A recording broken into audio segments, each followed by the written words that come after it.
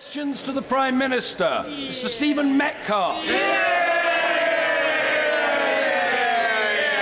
Number one, Mr. Speaker. Prime Minister.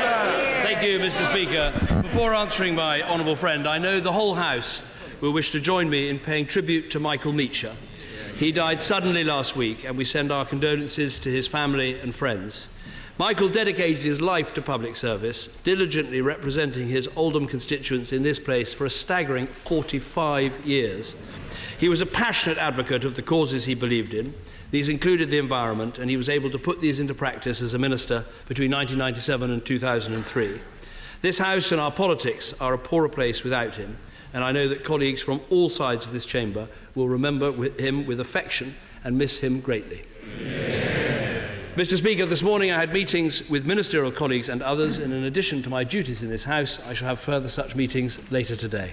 Mr. Stephen Metcalfe. Thank you, Mr. Speaker.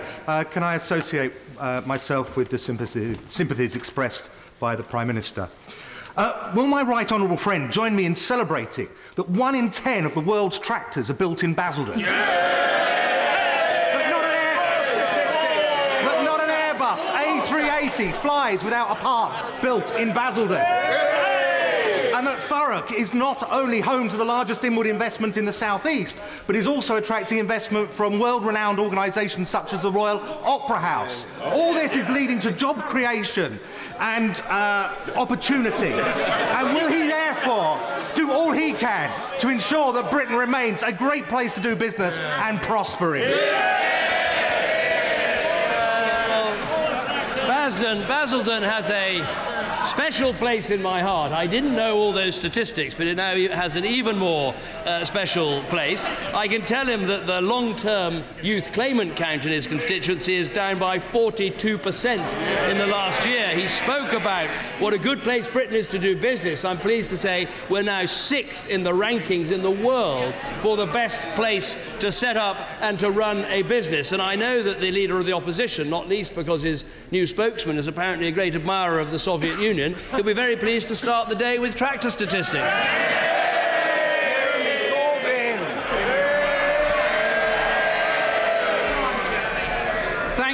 Thank you, Mr. Speaker.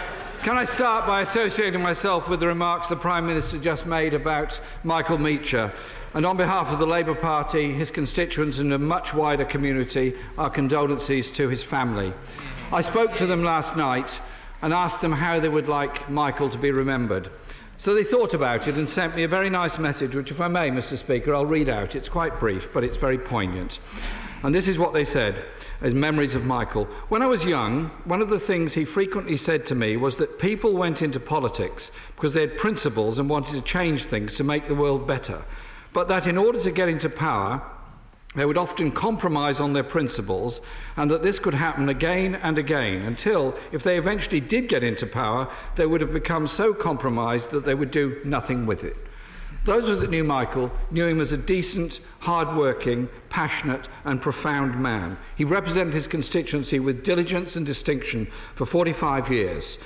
He was a brilliant Environment Minister, as the Prime Minister's pointed out.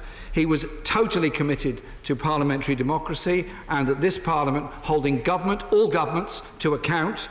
And he was a lifelong campaigner against injustice and poverty. We remember Michael for all of those things. We express our condolences. We express our sympathies to his family at this very difficult time. His will be a hard act to follow, but we'll do our best. Mr. Speaker, following the events in the other place on Monday evening and the rather belated acceptance from the Prime Minister of the result there, can he now guarantee to the House and to the wider country that nobody will be worse off next year as a result of cuts to working tax credits? What I can guarantee is that we remain committed to the vision of a high-pay, low-tax, lower welfare economy. And we believe the way to make sure that everyone is better off is keep growing our economy, keep inflation low, keep cutting people's taxes, and introduce the national living wage. As for our changes, the Chancellor will set them out in the autumn statement. Jeremy Corbyn. I thank the Prime Minister for that, but the question I was asking was quite simply this. Will he confirm right now that tax credit cuts will not make anyone worse off in April next year? Prime Minister. What we want is for people to be better off because we're cutting their taxes and increasing their pay. But he's going to have to be a little patient because although these changes passed the House of Commons 5 times with ever-enlarging majorities, we will set out our new proposals in the autumn statement and he'll be able to study them. Mr. Speaker, this is the time when we ask questions to the Prime Minister on behalf of the people of this country. Thank you.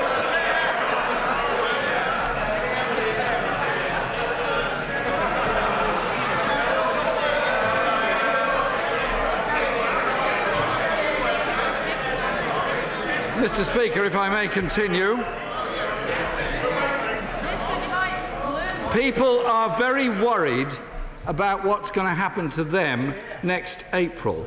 So what exactly does the Prime Minister mean? He's considering it. There's an autumn statement coming up. But we thought he was committed to not cutting tax credits. Is he going to cut tax credits or not? Are people going to be worse off or not in April next year? He must know the answer. I'll make 2 points. First of all, we set out in our election manifesto we were going to find £12 billion of savings on welfare. And this is... Order, there's too much noise in the chamber. Order! A bit of calm. The questions must be heard and the answers must be heard. The Prime Minister. Thank you, Mr. Speaker. And it's an important point because, of course, every penny we don't save on welfare is savings we have to find in the education budget or in the policing budget or in the health budget.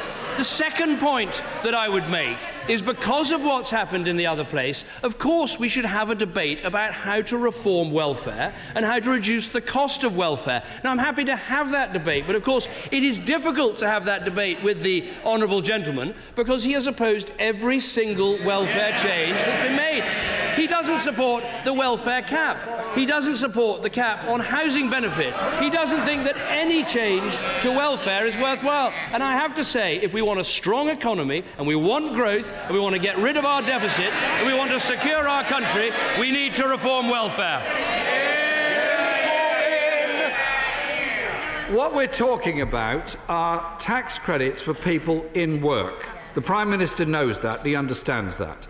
He's lost the support of many people in this country that are actually quite sympathetic to his political project. Some of the newspapers who support him have now come out against him on this. He did commit to 12 billion cuts in the welfare budget, but repeatedly refused to say whether tax credits were going to be part of this. In fact, he said they weren't. Can he now give us the answer we're trying to get today? The answer will be set out in the autumn statement when we set out our proposals. But I have to say to him, it has come to quite a strange set of events when you have the House of Commons voting for something 5 times, when there is absolutely no rebellion amongst Conservative members of Parliament or indeed amongst Conservative peers, and the Labour Party is left defending and depending on unelected peers in the House of Lords. In British politics, we've got a new alliance, the unelected and the unelectable.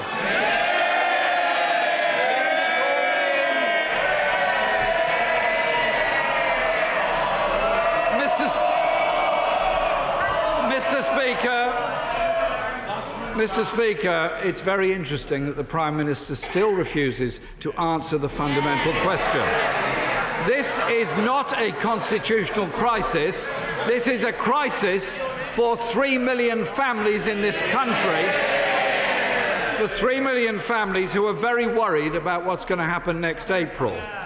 Just before the last election, the former Chief Whip, now Justice Secretary, said in answer to a question on the BBC World at 1, "Are you going to cut tax credits?" The answer was, "We are not going to cut them." Why did he say that? What I said in the election is that the basic level of child tax credits would stay the same. And at £2,780 per child, it stays exactly the same. But the point is this: if we want to get our deficit down, if we want to secure our economy, if we want to keep on with secure growth, we need to make savings in welfare. Now, if he, even with his deficit-denying, borrow forever plan, presumably he has to make some savings in public spending. If you don't save any money on welfare, you end up cutting the NHS. You end up cutting even more deeply policing budgets. Those are the truths. When is he going to stop his deficit denial, get off the fence and tell us what he'd do? Mr. Speaker, A moment ago that the answers needed to be heard, the questions need to be heard. The Right Honourable Gentleman is going to ask his question. It will be heard. If it takes longer, so be it. Jeremy Corbyn. Anyway. Thank you, Mr. Speaker. I've 5 times asked the Prime Minister today whether or not people will be worse off if they receive working tax credits next April. He's still not been able to answer me or indeed many others. Can I put to him a question I was sent by...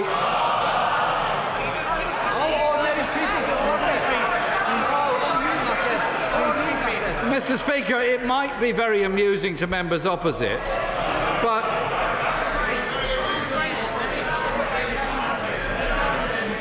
I was sent this question by Karen, and I quote, "Why is the Prime Minister punishing working families? I work full-time and earn the living wage within the public sector. The tax credit cuts will push me and my family into hardship. Can he give a cast-iron guarantee to Karen and all the other families who are very worried what is going to happen next April to their income, how they're going to make ends meet? He could give them the answer today. I hope he will. I ask him for the 6th time, please give us an answer to a very straightforward, very simple question. What I'd say to Karen is this: if she is on the living wage working in the public sector, next year, in April, she will benefit from being able to earn £11,000 before she pays any income tax at all. Right. It was around £6,000 when I became Prime Minister. If she has children, she will benefit from 30 hours of childcare every week. That is something that has happened under this government. But above all, she will benefit because we've got a growing economy, because we've got zero inflation, because we've got 2 million more people in work, because we're going to train 3 million apprentices in this Parliament. And that is the fact. The reason the Labour Party lost the last election is they were completely untrusted on the deficit, on debt and on a stable economy. And since then, the deficit deniers have taken over the Labour Party. That is what happened. And when you look at their plans, borrowing forever, printing money, hiking up taxes, it is working people like Karen that would pay the price. Thank you, Mr. Speaker. Mr. Speaker, in my constituency, unemployment has fallen by 30% since 2010. And this government has delivered the M6 Link Road after 60 years, which will create even more jobs in my area when it is completed. Does my friend the Prime Minister agree with me that the Conservatives are ensuring that Morecambe is back open for business? I well remember visiting my honourable friend's constituency and looking at the very important roadworks that were being put in place that are going to open up the port, that are going to help when we bring the new nuclear power station and all the other steps that he wants to see. I can tell him that the long-term youth claimant count in his constituency has fallen by 30% in the last year. Those are all young people now able to work, able to benefit from our growing economy. Sir Angus Robertson. Thank you very much, Mr. Speaker. We on these benches associate ourselves with the condolences that have already been expressed by the Prime Minister and the Leader of the Opposition about Michael Meacher. Last week I asked the Prime Minister about the tragic circumstances of Michael Sullivan, a man from North London, a disabled man who took his own life after an assessment by the Department of Work and Pensions. We know that at least 60 investigations have taken place into suicides following the cancellation of benefits, but the findings of them have not been published. Now, the Prime Minister said to me last week that he would look very carefully at the specific question about publication. Will the Prime Minister confirm when those findings will be published? Well, I will write to him about this, but my memory from looking into his question afterwards is there are very good reasons why we can't publish the specific report that he talks about, because it has personal and medical data in it which would not be appropriate for publication. If I've got that wrong, I'll write to him, but that is my clear memory of looking into his question after last week. Mr. Angus Robertson. Thank you very much. Tim Salter from Stourbridge in the West Midlands was 53 when he took his life. The coroner ruled that a major factor in his death was that his state benefits had been, and I quote, greatly reduced, leaving him almost destitute. Tim's sister said, it's the vulnerable people who are going to be affected the worst. The DWP need to publish these reviews. The Prime Minister says that he is concerned about the views of the families involved. The families say the findings should be published. Will he publish the findings? 3 million families are going to have their child tax credits cancelled. We need the answer to these questions. Minister. Well, first of all, let me just correct him on his last point. Under the proposals we put forward, those people on the lowest levels of pay were protected because of the national living wage, and those people on the lowest incomes were protected because we were protecting the basic award of the child tax credit at £2,780. I think the other part of the question is the bit I've already answered, which is my understanding, but I'll send him a letter if I've got it wrong, is there were too many personal and medical details for that to be published. And so I think that is an important consideration in deciding whether to publish something. Mark Pawsey. Thank you, Mr. Speaker. Mr. Speaker, I'd like to ask the Prime Minister about Ruby. Ruby is one of my youngest constituents. She is just 1 month old. Why should Ruby face the prospect of spending her entire working life paying off the debt that's been built up by this generation? I think Ruby, it's absolutely right to care about Ruby. When we became the government, £1 in £4 spent by the government was borrowed money. We had one of the biggest budget deficits anywhere in the world, and it's always easy for people to say, put off the difficult decisions, don't make any spending reductions, but what they're doing is burdening future generations with debt. And what I would say to the Labour front bench, that is not generosity, that is actually selfishness. Mrs. Sharon Hodgson. Thank you, Mr. Speaker. Thank you, Mr. Speaker. We all know about the... I think the Honourable Lady must have misheard. An innocent error, but Mrs. Sharon Hodgson. Mr. Speaker.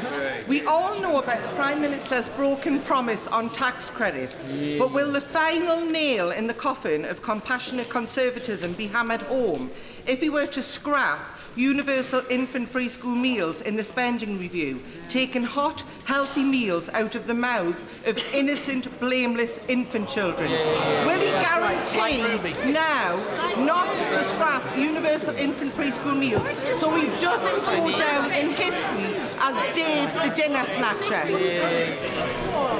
I'm immensely proud that it was a government I led that introduced this policy. 13 years of a Labour government, did they ever do that? Do you remember the infant free school meals bill from the Labour Party? No. So I'm proud of what we've done, and we'll be keeping it. Mr. Stephen Phillips. Thank you very much, Mr. Speaker. Mr. Speaker, my right honourable friend has demonstrated considerable leadership in ensuring that Britain is the second largest donor of bilateral aid in Syria. Hear, hear. But there is another crisis going on, which the world has largely forgotten about. In Yemen, there is an ongoing war. 1.4 million people have been forced to flee their homes, 3 million face starvation, at least 500,000 children are at risk from life-threatening malnutrition. And the President of the International Red Cross has said that in Yemen, after 5 months, we are in the same position as we are in Syria after 5 years. Please, can we do more? No, well, my honourable friend is absolutely right to raise this, and we have been involved in trying to help in this situation right from the start, as in Syria, we're a major contributor in terms of humanitarian aid. We've made very clear that all Yemeni parties should engage without preconditions and in good faith in peace talks to allow Yemen to move towards a sustainable peace. And that needs to be a peace based on the fact that all people in Yemen need proper representation by their government. There are similarities with Syria, which is having a government on behalf of one part of the country is never going to be a sustainable solution. Kirsty Blackman. Mr. Speaker, how dare anyone in this House earning £74,000 a year tell families that their combined income of £25,000 is too much and that they need to give some of it back to balance the economy? Mr. Speaker, did the Prime Minister refuse to put this in his manifesto because he knew he wouldn't be elected? Let me remind the honourable lady about the situation we inherited. When I became Prime Minister, 9 out of 10 families were getting tax credits, including members of Parliament. That is how crazy the system we inherited. Now, we reduced that during the last Parliament, opposed, I have to say, of course, by Labour and the SNP, to 6 out of 10 families. Our proposals would take that down to 5 out of 10 families. But these are not proposals on their own. They're accompanied by a national living wage for the first time. They're accompanied by allowing people to earn £11,000 before paying tax for the first time. Those sorts of measures will help the sort of family that she talks about. Michelle Donnellan.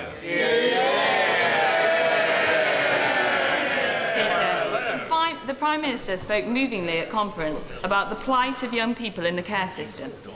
Can he answer what will the government actually do to improve the life chances of these young disadvantaged children and give them opportunities as they move forward in their lives? Well, I thank my honourable friend for her question. The most important thing we can do is to speed up the adoption system so that more children get adopted. What we've seen since I've been Prime Minister is an increase in adoptions, but then because of one or two judgments, it's actually slipped backwards a bit, and we need to work very hard to make sure more children get adopted. But for those who can't be adopted, we need to make sure that our residential care homes are doing the best possible job they can, and that is why today I can announce that I've asked the former Chief Executive of Barnardo's, Sir Martin Neri, who's an excellent public servant, who I worked with when he was at the Home Office, to conduct an independent review of children's residential care, reporting to the Education Secretary and myself, so we can take every possible step to give these children the best start in life. Mr. Ian Lucas. Thank you, Mr. Speaker. Redundant steel workers, such as those at Caparo Wire in Wrexham, pay national insurance contributions and play by the rules. Why then is this government limiting mortgage interest support for them in the future and making them pay twice, once through national insurance and once through paying back a loan? Isn't that the type of action that an irresponsible government like his should not be pursuing, and isn't it an example of compassionate conservatism dying? Well, actually, what the honourable gentleman refers to is a temporary recession measure on mortgage payments that was actually continued for 5 years. But he does give me the opportunity to say, as I promised I would last night, to update the House on what we're doing to help the steel industry that I know is important to his constituency. And on energy costs, I can announce today that we'll refund the energy-intensive industries for the full amount of the policy costs they face as soon as we get the state aid judgment from Brussels. And I can confirm that payment will be made immediately, and that payment will be made throughout this Parliament, far more generous than what has been proposed by the party opposite. Graham Evans. Thank you, Mr. Speaker. I've had hundreds of emails from constituents regarding the Northern Powerhouse, and I've just chosen one. John from Weaver Vale emailed me to tell me to not listen to the Leader of the Opposition with his strategy of higher spending, higher borrowing, more debt, but instead to stick to our long-term economic plan for a higher wage, lower welfare, low-tax society. Does the Prime Minister agree with John from Weaver Vale? Well, I do agree. John of Weaver Vale has demonstrated more sense in his email than the Leader of the Opposition did in at least 6 questions. And the point I'd make is not only have we seen an economy that is growing, 2 million more people in work, inflation that is low, and so living standards are rising, but actually we can see there are 680,000 fewer workless households and 480,000 fewer children in workless households. If you want to measure the real difference that the growth in our economy is making, think of those children, think of those households, and think of the dignity of work. Mark Durkan. Mr. Speaker, last weekend was the first anniversary of the death from cervical cancer of Derry girl Saoirse Gleim, aged 23. In June 2013, she had been concerned enough to ask for an early smear test, but was refused because she was under 25. As Team Saoirse and highlighting other life cases, her family have now written an open letter to the Prime Minister. Can I ask him not to offer here a reflex repeat of the rationale for current screening age policy, but to reflect on the questions raised about how this translates into refusing smear tests to young women like Saoirse, and to consider the age-related data since the screening age was increased in 2004. No, well, the honourable gentleman raises an absolutely tragic case, and our thoughts go to her family and her friends. And he raises an important case because, of course, the UK National Screening Committee set the age at 25, and my understanding is the reason for that is not a resources-based decision, it's because of the potential perverse medical consequences of carrying out screening routinely below that age, that there would be a number potentially of false positives because of actually anatomical changes that go on at that age. That's the reason. It's not a resources decision. But as he says, it is worth looking at those people who fear they have a family history and ask for a test, and I'll certainly write to him on that specific issue. Amanda Soloway. Yesterday, the EU said that we can no longer have filters on the internet to protect our children from indecent images. I want to know what the Prime Minister is going to do to make sure that our children remain protected. Well, like her, I think it is absolutely vitally important that we enable parents to have that protection for their children from this material on the internet. And probably like her, when I read my Daily Mail this morning, I spluttered over my cornflakes because we worked so hard to put in place these filters. But I can reassure her. Because we actually secured an opt-out yesterday so we can keep our family-friendly filters to protect children. And I can tell the House that we will legislate to put our agreement with internet companies on this issue into the law of the land so that our children will be protected. Tim Farron. Mr. Speaker, could I associate myself with the Prime Minister's earlier remarks about the late Michael Meacher, who was a decent man, a good constituency MP and an extremely effective Environment Secretary.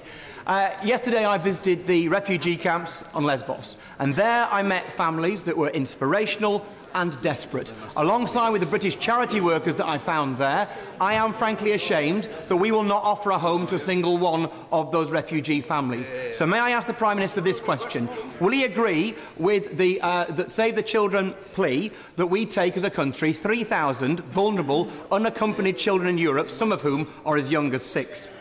Well, first of all, let me again welcome the honourable gentleman to his place. It's good to see such a high turnout of his MPs. Let me answer him very directly.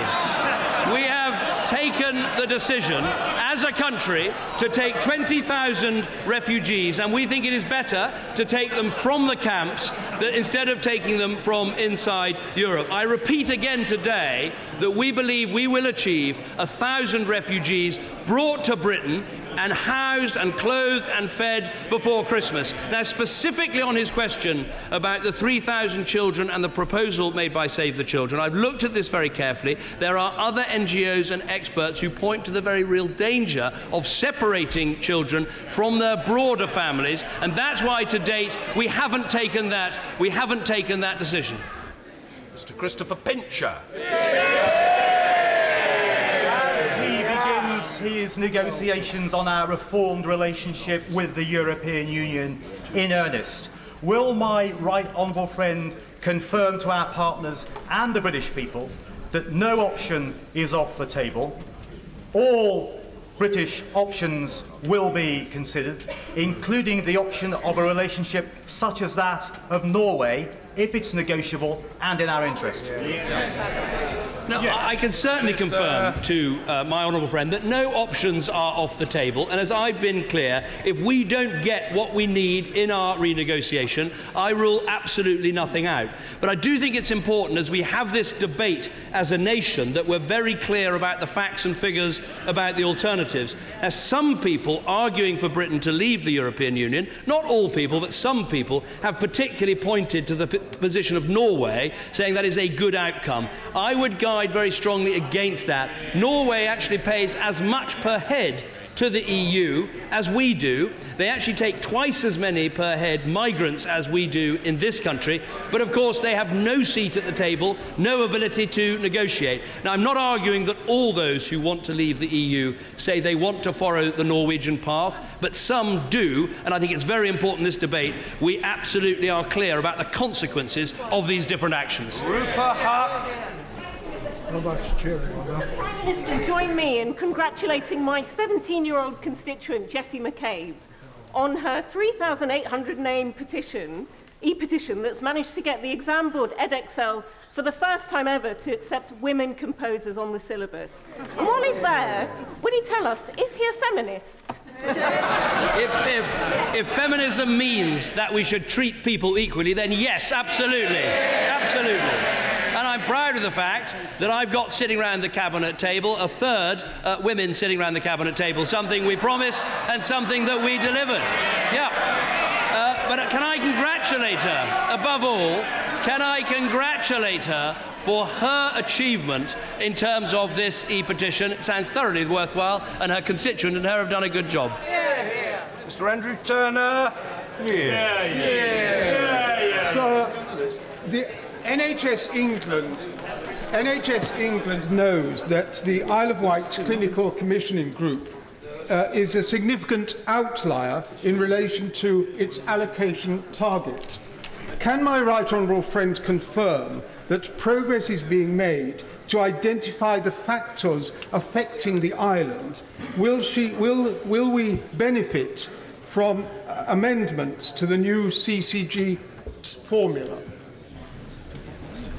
Well, what I can say to my honourable friend is it's right that decisions on allocations are made independent of government and not by government, and so that is how the formula is reached. I can also tell him that there is an independent review of the funding formula underway. We expect to see its recommendations later this year, but these things should be done in a fair and transparent way.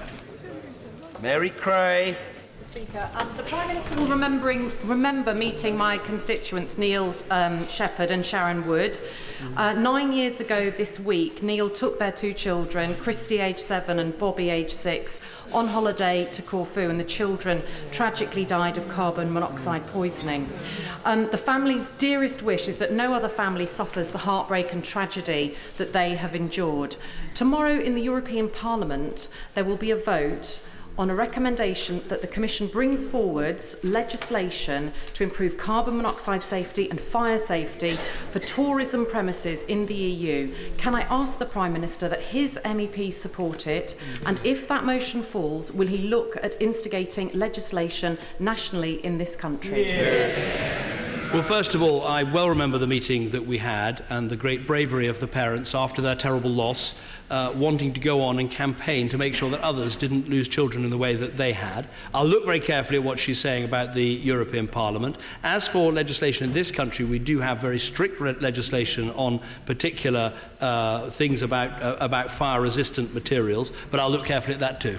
Question 14, closed question. Mr. Michael Fabricant. And 14, sir. Prime Minister. The Chancellor and I set out an ambitious long-term plan for the Midlands, making its future engine for growth for the whole of the UK. Across government, we're actively working with business leaders and local authorities to progress this ambition. Mr. Michael Fabricant. I thank my right honourable friend for his answer. The Northern Powerhouse will help millions. But it's the West Midlands, which is the only region in the UK which has a trade balance surplus with China, and it's Greater Birmingham, which has the fastest rate of private sector job creation in the UK since 2010. So will the Prime Minister now ensure in the national interest that the West Midlands secures the best devolution deal possible? Prime Minister. I think we have huge potential here to secure massive devolution to the West Midlands. First of all, I'd say to everyone in the West Midlands concerned that somehow they're going to be left out by the Northern Powerhouse, actually I think the West Midlands is in the perfect place to benefit both from the success and growth of London and, of course, a rebalancing of our economy towards the north of England. In terms of the West Midlands, we look forward to the West Midlands Combined Authority coming forward with its plans. And what I'd say to all of these areas contemplating devolution and devolution deals, the more you can put on the table, the bolder you can be with your vision, the bolder response you'll get from government. Ian Austin. Mr. Speaker, can I tell the Prime Minister and the Chancellor that there's strong support, all the parties, the LEPs, business, local authorities, right across the West Midlands, for a properly funded and significant devolution deal to strengthen the economy, to boost productivity, to get the brownfield sites redeveloped, to tackle congestion, so that we can transform the West Midlands with more jobs, better skills, quicker transport links and new homes. Well, I'm very glad to hear from the honourable gentleman what an opportunity there is in the West Midlands to work across party to get the very best deal across all these authorities, because as I said, the more we can get the local authorities to come together and work together and put their ambition and vision on the table, even the better response they'll get from the government. Simon Burns.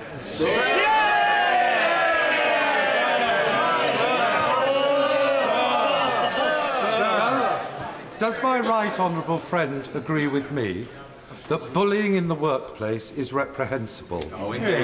Can he tell me whether the government is planning any review of the legislation with a view to extending it to this chamber? Prime Minister. Given that my honourable friend's been called for a Prime Minister's questions at 12:38, I would have thought any hint of bullying was clearly over in this House. In any conceivable way, he suffers no disadvantage, and I think that is a very good thing. But I mustn't make, bullying in the workplace is a problem. I think we do need to make sure it is stamped out and dealt with wherever it occurs, and that should apply in Parliament as elsewhere. Order.